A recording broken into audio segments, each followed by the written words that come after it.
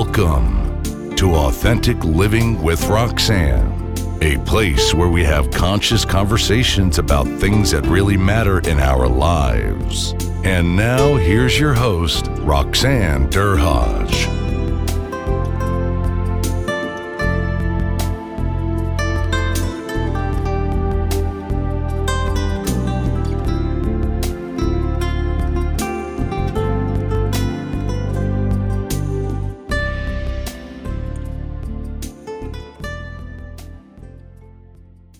Hi everyone, it's Roxanne Derhaj of Authentic Living with Roxanne. Today I have a colleague, Kelly Blackaby, and Kelly brings a unique expertise, I think a topic that I've touched on, which is basically women in leadership. But her perspective is a bit different in that she works with a lot of emerging leaders in the Middle East. And I thought it's a conversation that was very valuable to have. So Kelly, thanks so much for coming on today.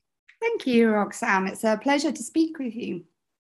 So Kelly's been in international HR, I think for about 20 years or so, and working, I think you've been working in the Middle East for quite a long time. So tell us a little bit about kind of your process and what ended up, getting you to the space where you ended up working a lot in the Middle East. Sure. Fantastic. So yes, as you said, I've been in the HR industry for 20 years. Was lucky enough to have the opportunity to work in Saudi Arabia for a large organisation that's based over in Riyadh.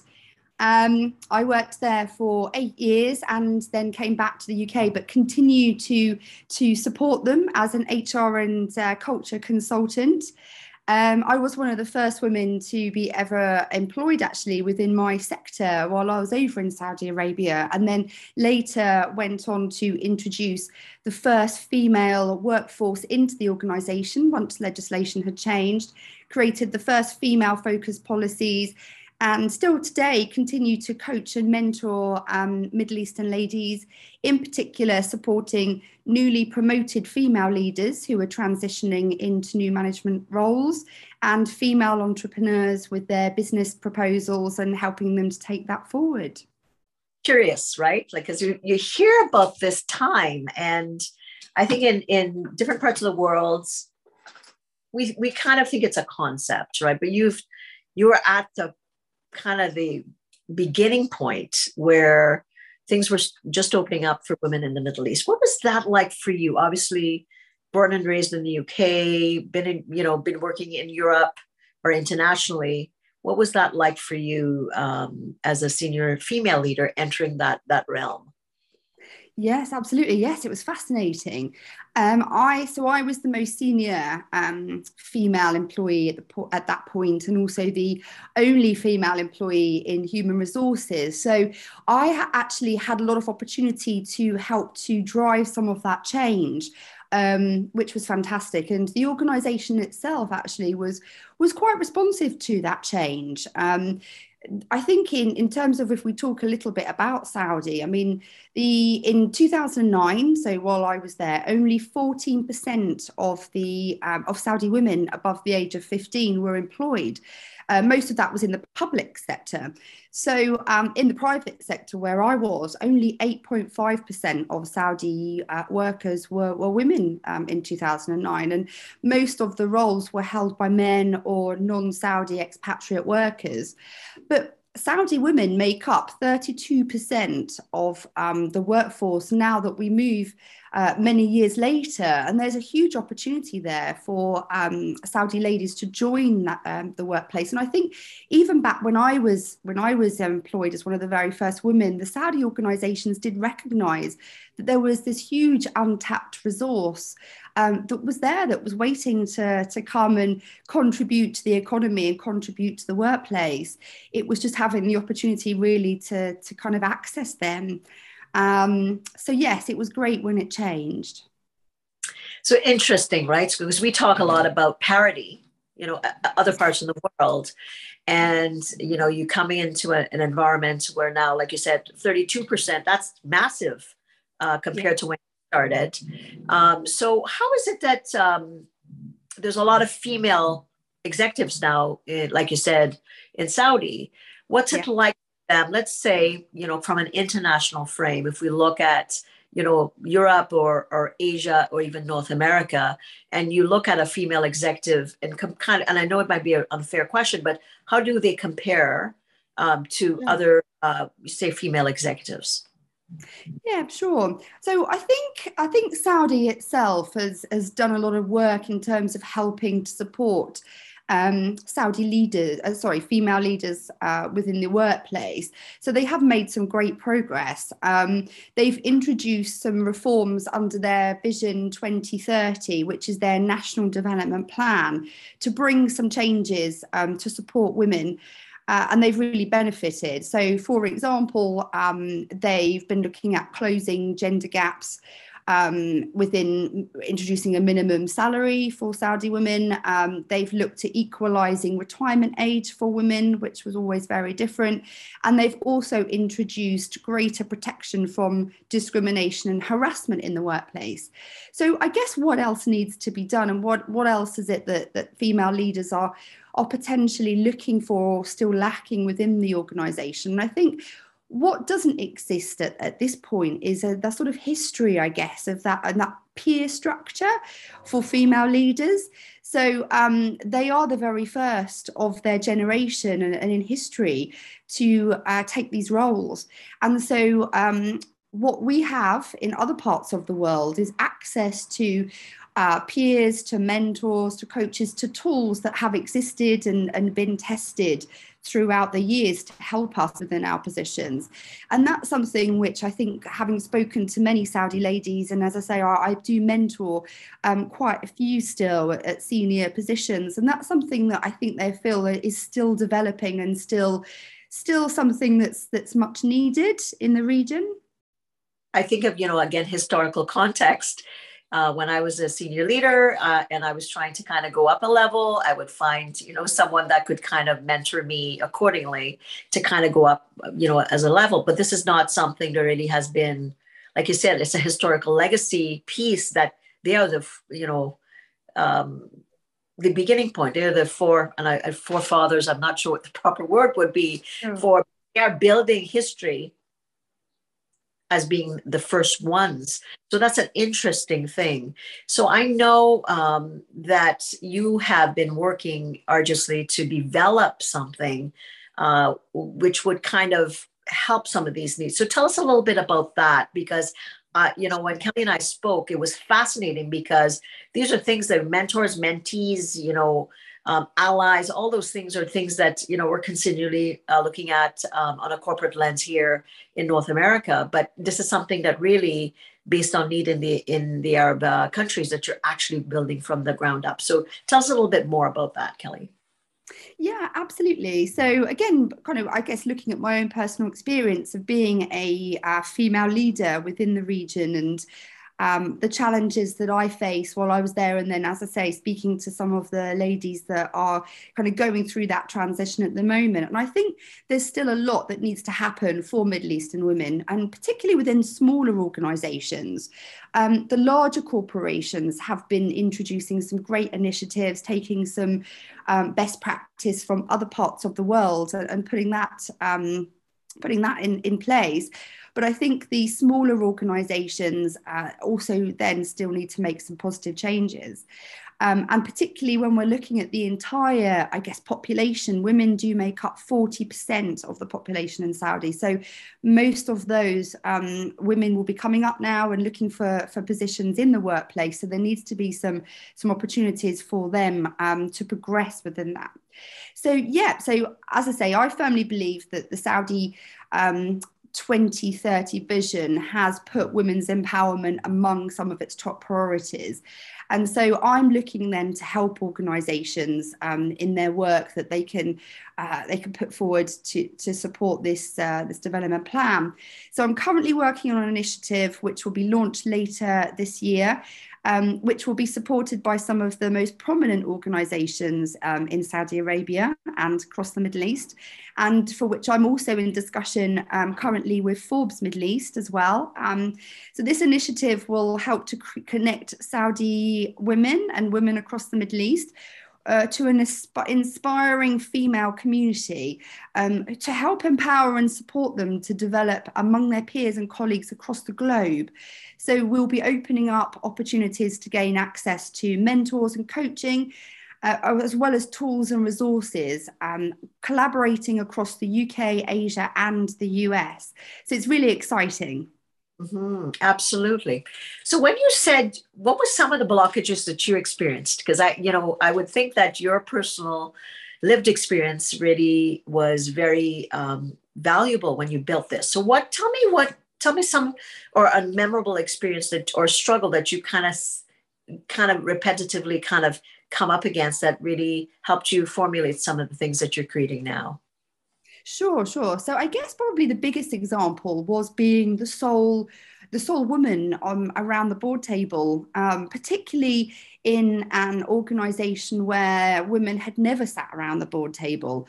So for me, it was really, it was a huge learning curve in terms of my influencing and negotiating skills, being able to put forward my opinion and my point of view, and for some of the men around that table to listen to my point of view, when actually women hadn't really traditionally been around that table until that point.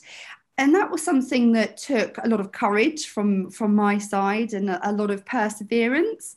And I'm finding that when I'm speaking to ladies at senior level within corporations in Saudi, that this is still a challenge that they're facing today. It is changing, and I think the men and the senior leadership within the organisations are really open now to embracing that change and embracing what women have to offer, but it's still taking a little while.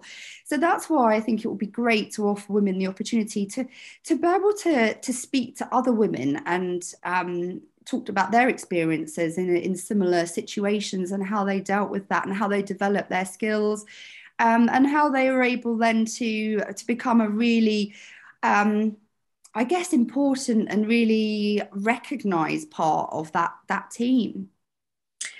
So, the logical question that I have is, let's pretend I'm a female executive in the UK or Canada, where I am, and I go to a bid, let's say a bid, to a board, and I've got my slide deck. I've got, I've researched everything. I know what I'm going to say.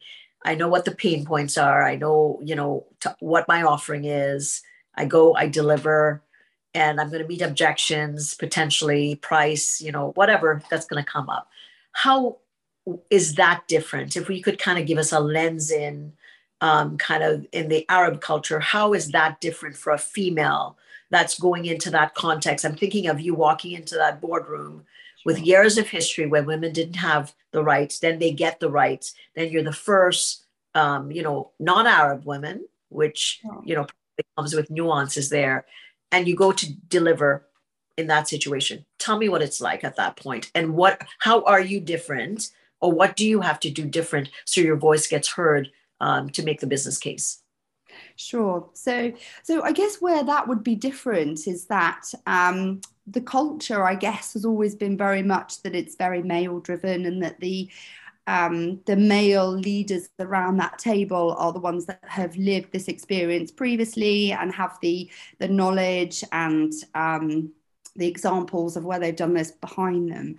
And so where it's different for the ladies coming in is that they really, so not only have to know their subject, but they also really have to be able, I think, to withstand some scrutiny from those male leaders in terms of the questions and the challenges that come from them. And that can be really intimidating for ladies, particularly if they haven't lived through those opportunities or those experiences previously, and that this is the first time that they've done this, which for many women it will be. It will be their first leadership role. It will be their first time of going in potentially to put forward a pitch. So I think that's where women can really help to empower other women. So we can really help to listen to those ladies and help them with their pitch moving forward, to help them to foresee some of those challenges that might come back from the rest of the room, and how they respond to those, how they respond perhaps to some some of the direct challenges from the men who haven't moved as quickly within the culture as perhaps they should do. And I guess really for the ladies, it's just the experience of being able to do that and to keep strong. So that's where I think we can offer some of those tools and resources, and that relationship building as well, building the relationship with their peers around that table. And they need to remember that they are peers. That's how the ladies really need to see themselves, as that they are the same level as those gentlemen sitting around that table. And it does take courage. Well, absolutely. I think of the first time that I had my first corporate position, and just the stressors around, being able to go and, I bring up certain competencies, but still you're entering that arena for the first time as a young female executive, right? And then you're like, okay, I can do this. I have everything that they need, but you're still, that chatter in your head is still there until you kind of harden up to the environment and everything. So I think of women from the Middle East and the cultural nuances that would be the backdrop, and also the men that they are also presenting to, and them hopefully being enlightened enough in that context to create the space to listen to them and what the skills or the things that they're delivering as well. So I could see a bit of you're coaching them, and but you're also with some of the older guard potentially not being in the new frame or the new mindset of the new, UAE kind of thing. So I think it's a bit of both. So is it that you find that the younger generation of executive males in the UAE, are they more open to the newer concept? I guess it's probably no different really with kind of what we've kind of dealt with upper kind of levels across corporate, regardless of where you're in the world. Yeah, I would absolutely agree with that. So I find a lot of the younger generation within Saudi Arabia, also they're educated in other parts of the world as well. So they're educated globally. So quite a few that I worked with were educated in the US or educated in London. And they really recognise the contribution that women make to the workplace and the economy, and how valuable those opinions and input from women are. And I think, I think it's really important as well that as this generation comes up through organisations, they can then influence the organisation to be more supportive of women leaders. And I think it's really key as well to note that in environments where women feel more ambitious and more confident, that they're also more likely to advance their careers. So, the organisation is then going to have a very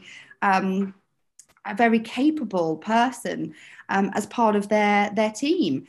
And in fact, there was a statistic that I saw just yesterday that women are 62% more likely to reach management level and above compared to less equal workplaces. So they're 3 times more likely to advance through an organisation if that organisation is willing and open to support them and to recognise the contribution that they make. And I think definitely the younger generation will help to steer that as time goes on.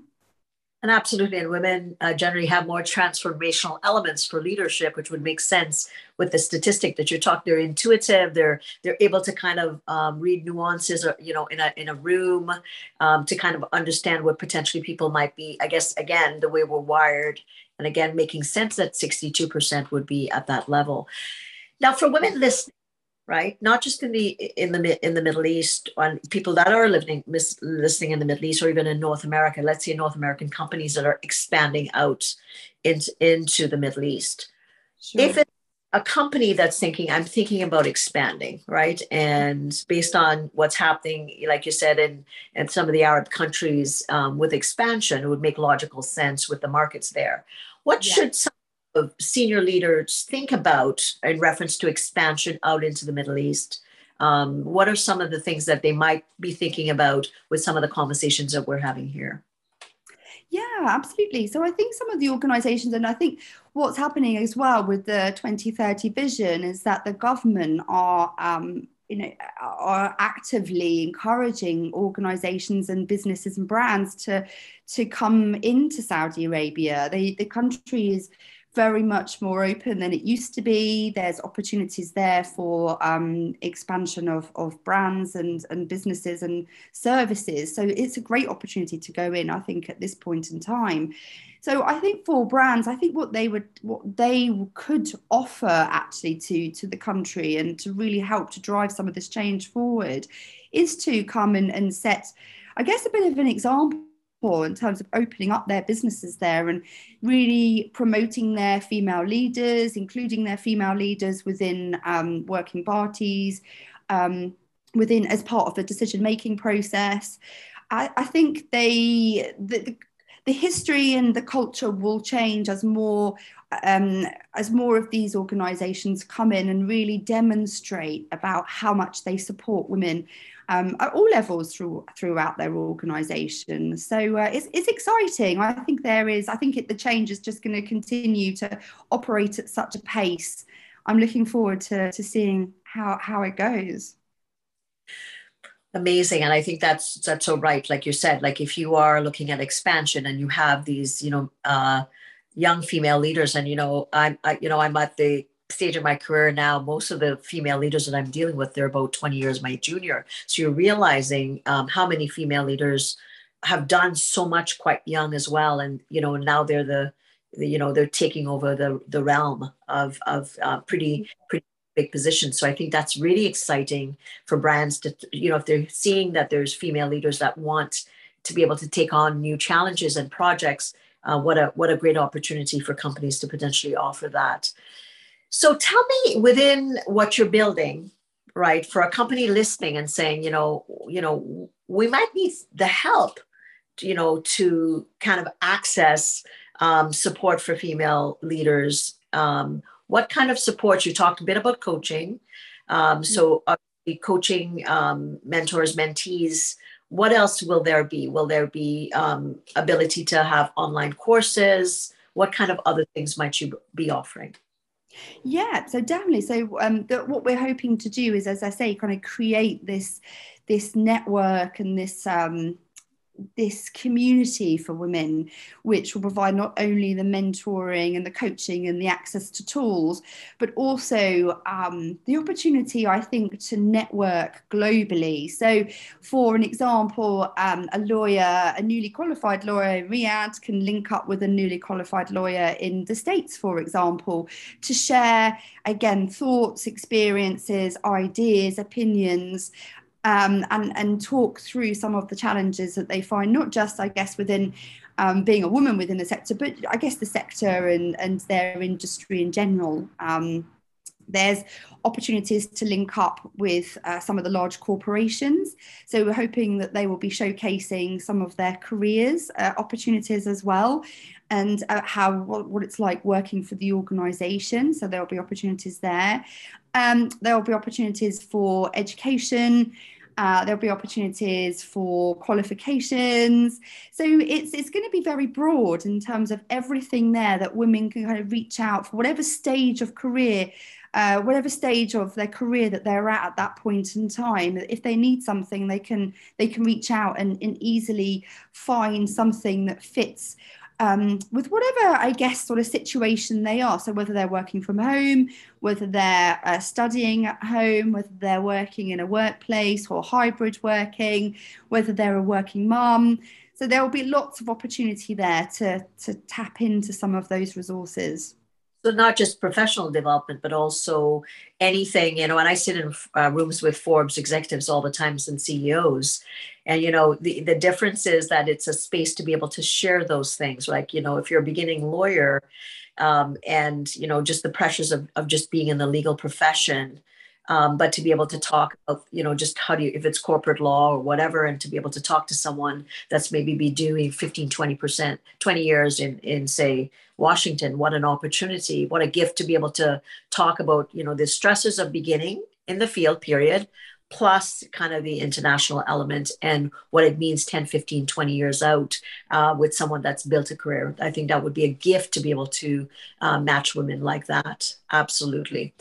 Yeah. Now, let's, I just wanted you to, I know you talk a lot about anti-fragile environment. And I just read your article that I guess is in the in the economic times. And I was quite about that. So I wanted to talk a little bit about that, the concept of an anti-fragile environment and what that means to us just internationally, but even also what that would look like in the Middle East, with them being more emerging. What are some of the things that we need to think about, which I was quite fascinated when I read the article, but I thought, let me talk to you about, because obviously that's kind of where you live. Yes, yeah, absolutely. Yeah, so anti-fragile is it's a really interesting concept, actually, and it's something that I've done a lot of research in. It's a fairly new concept, but one that makes a lot of sense to me. And so in terms of, I think as well, in terms of the level of disruption that we've been experiencing as a world, really, as a kind of global nation, over the past couple of years with COVID, 2020, the year 2020 apparently as well has been a unprecedented year for global disasters. So climate change, we've had floods taking out whole communities, we've had bushfires, we've had earthquakes, and obviously there's the really awful as well, the war in Ukraine that's happening as well at the moment, and the kind of implications that's had on different parts of the world. And I think we can't really take for granted that disruption's over. Or I think in other ways, what we need to do is we need to be prepared to, I guess, really be ready for the next type of disruption that comes along. And the concept of being anti-fragile isn't really the opposite of being fragile. What it is it's making sure that as an organization that you grow out of the disruption that's happened to your organization, and so that you're prepared for whatever comes along next, and you're stronger because of it. So I think if we look at some of the organizations that have really suffered over the past sort of couple of years, the airlines is a really probably one of the most visible examples. Is if we think about them, they are a true fragile organization. And as soon as lockdown happened and travel was, global travel was frozen and couldn't happen, the organizations couldn't move forward. They couldn't move. So they were a fragile organization. Their services were really disrupted by that. But other organizations were able to, I think, look at what was happening and look at examples of where their organization could, I guess, really could move forward through the disruption. So if we look at breweries, for example, so breweries, obviously leisure facilities were had to close, but some of the breweries were using their distilling equipment to make hand sanitizer, which was needed across the world. So they recognized that they identified an opportunity there to keep their business flexible and keep it moving throughout this disruption. So they were anti-fragile during that. And I think it's a really interesting concept for businesses to think, okay, so if something was happened to us again, do we have enough uncertainty within our organization in place to help to protect us and to keep us moving through this period of disruption and to come out stronger? So it's a very interesting concept, and I think it's great for organizations to really think about that, because it's so important if organizations are to continue to survive and to succeed. So it's almost a malleability test, like to take, as we get out of this, about how malleable were we through the pandemic, and not wait till the next big whatever, unfortunately. And we would not want to ever believe we can go through what we've gone through again, but it shows us that anything's possible. So it's almost like creating a stress test for thinking of the impossible, which truly this was an impossibility from a mindset frame, and to going forward to say, how is it, like, if we were not able to, like you and I in person, all our meetings went online, my trainings went online, I have a studio now, all those things that you had to adapt to. What a great, it's like a crisis management concept, and to put your company under that stress test, even when you don't need it. Exactly.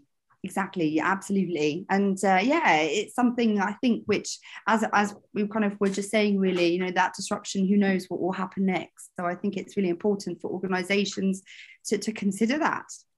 Absolutely. So to think of that in the Middle East, and we're going to wrap up, and I know we've probably already gone over time, Kelly, but if we were to think about that anti-stress test out in the Middle East with emerging female leaders, that's Sure. a thin edge of the wedge, but that's your playground. What kind of things should Middle Eastern companies be thinking about with emerging female leaders in the Sure. future?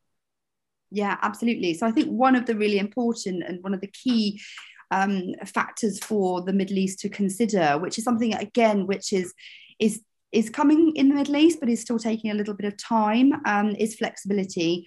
So for female leaders, it's about offering the opportunity of flexibility within the workplace, so that if there is further disruption, that female leaders can manage their home life as well as working in the organisation, their roles within the organisation. Because I think we do need to recognise that women are still trying to balance their priorities as they have across the world. But the Middle East, I think, are still trying to look at how this can be implemented within the organisations. And as I say, I think the large corporations are more open to that and have actually embraced that.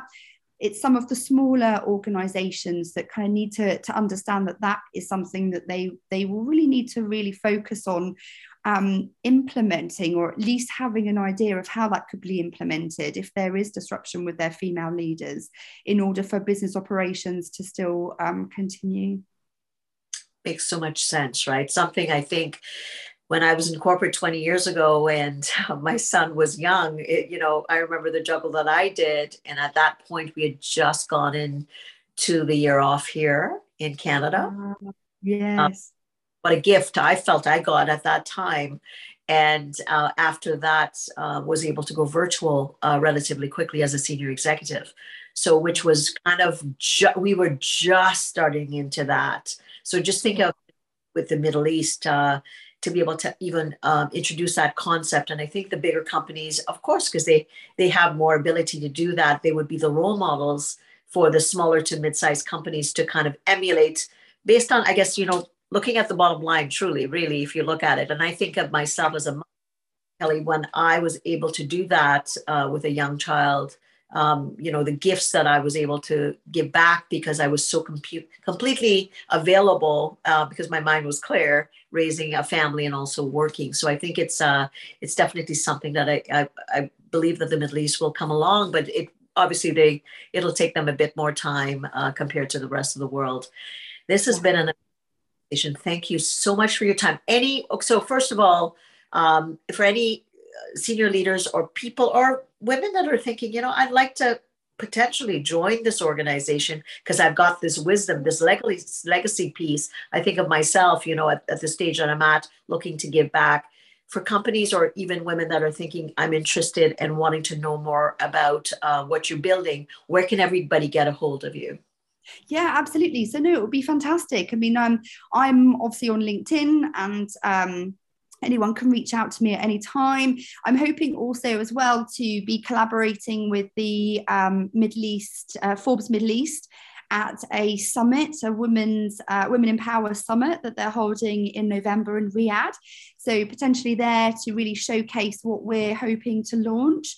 So there'll be lots of information there. But I'm just open, really, anyone who wants to reach out and have any advice. As I say, I've got quite a lot of experience in the region, working with organisations, kind of going through this change and helping them to really make some positive steps. And we're going to be looking for some ladies actually to join as mentors and as guides for women as part of the network as well. So we will be coming out and looking for those fantastic female leaders, of which there are hundreds and thousands out there as well, to be part of this journey. So yes, it will be an exciting time for all of us, I think.